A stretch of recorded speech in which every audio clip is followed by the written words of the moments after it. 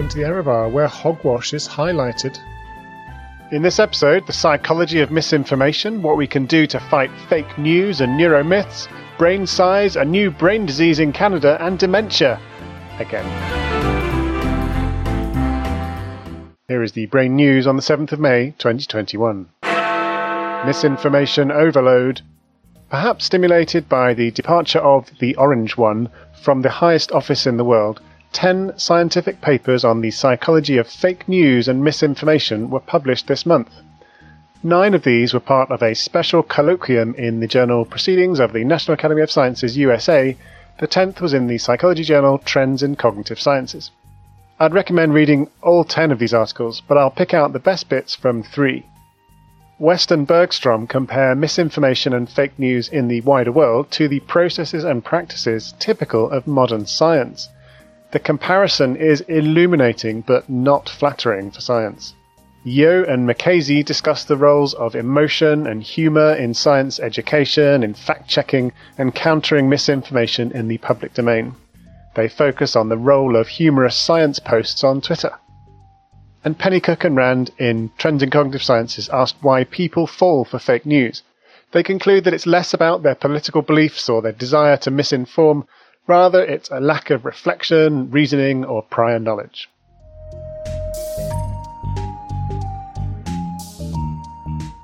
Are we drowning in misinformation? Yes and no. This brilliant series of reviews, 100 pages of science facts, poses many challenges for science communication and understanding in an information ecosystem dominated by the World Wild West. So many challenges that seem so big as to be almost overwhelming. But there is hope. The reasons to be cheerful are, first, that the vast majority of news and information consumed by the general public is not fake.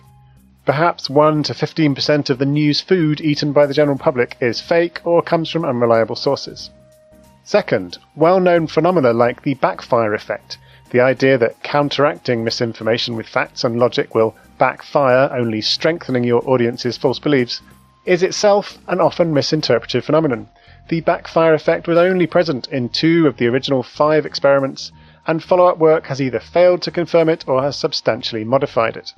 Third, there is a lot to learn from these reviews. Narrative, emotion, humour, inoculation, pre-bunking, and the communication of corrective messages by well-trusted, liked, and elite sources can all turn the misinformation tide.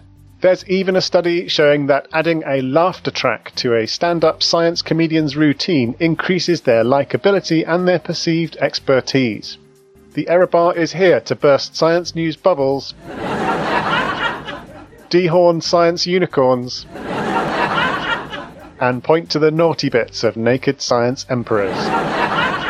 Conclusion: the infodemic tide of misinformation may seem overwhelming, but the power and promise of science is overwhelminger. Done well, science will win. Join the information crusade. The science was by West and Bergstrom and by Yeo and Mackenzie in Proceedings of the National Academy of Sciences USA, and by Pennycook and Rand in Trends in Cognitive Sciences. Neuromyths persist. A review by Torrijos Muelas and colleagues traces the history of popular but misleading claims about the brain and systematically assesses the role of neuromyths in education. In their review, 39 neuromyths are identified and repeated in their Table 2. Studies of these neuromyths raise many reasons for their persistence in education and beyond.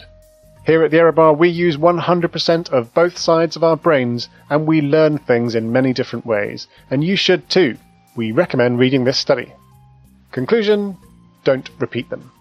Science was by Torrijos Muelas and colleagues in Frontiers in Psychology. No education link to brain size and decay.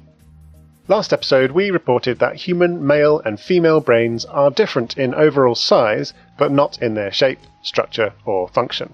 This episode, the Daily Mail tells us that a university education does not protect you from dementia, heart disease or brain shrinkage.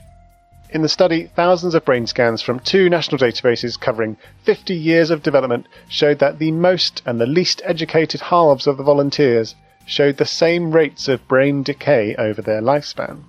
Level of education did predict overall brain volume, and that was most strong for the important part of the brain that controls movements of the right hand. Separately, Weisbecker and Smears report in The Conversation on their study of the relative brain and body sizes of 1,400 mammal species, both fossilised and alive. Scientists have previously considered the ratio of brain to body size as a measure of an animal's intelligence, but Smears and colleagues point out that the same brain to body ratio has arisen in different ways during evolution. So we should not focus only on the evolutionary pressures for larger brains, but also to consider the pressures for smaller or larger bodies.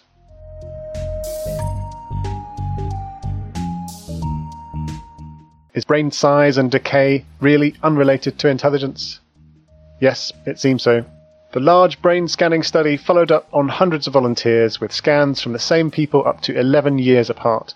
This so-called longitudinal design is a better way to study changes in brain volume over time than other studies which only looked at a single time in each person's life. If I must quibble, the study only presents the data as a median split, divided into the most and least educated halves. The units on some graphs are wrong, and God only knows why the brain area that controls the right hand is so important. But the analyses and conclusions seem fair. Even the Daily Mail corrected a later version of their headline, limiting their conclusions to brain shrinkage, because dementia is well known to be less common and brain size larger in people with more education. On the brain evolution study, I'm not expert enough to judge, but this paper has some beautiful data visualizations. The conclusion that intelligence is not a simple matter of brain size or brain to body ratio seems a perfectly sensible one.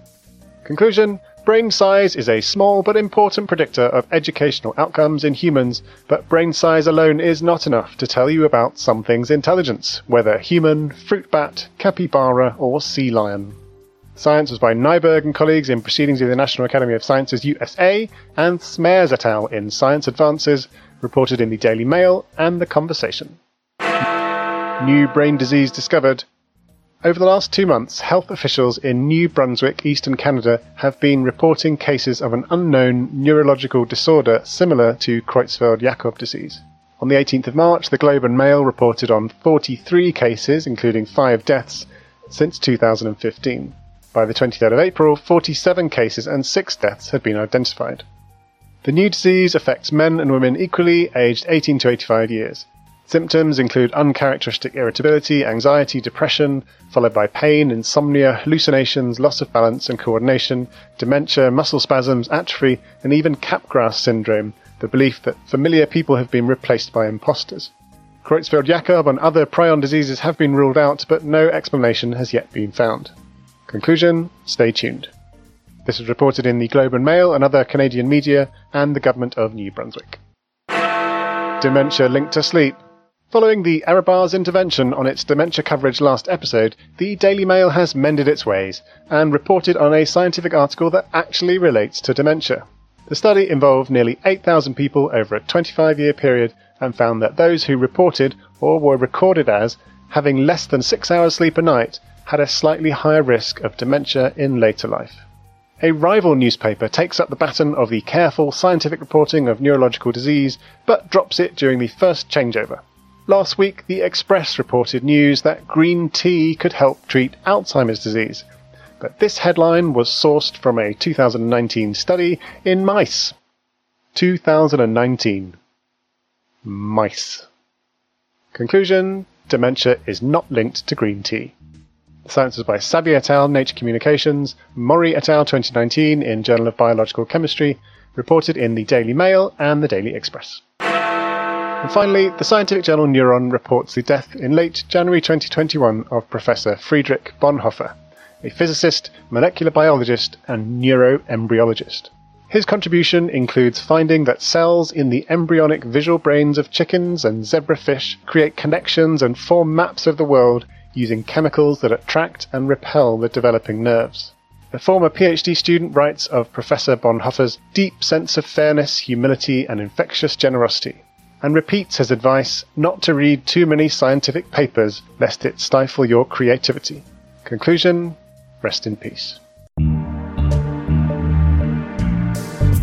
It's closing time at the error bar, but do drop in next time for more brain news, fact-checking, and neuro opinions.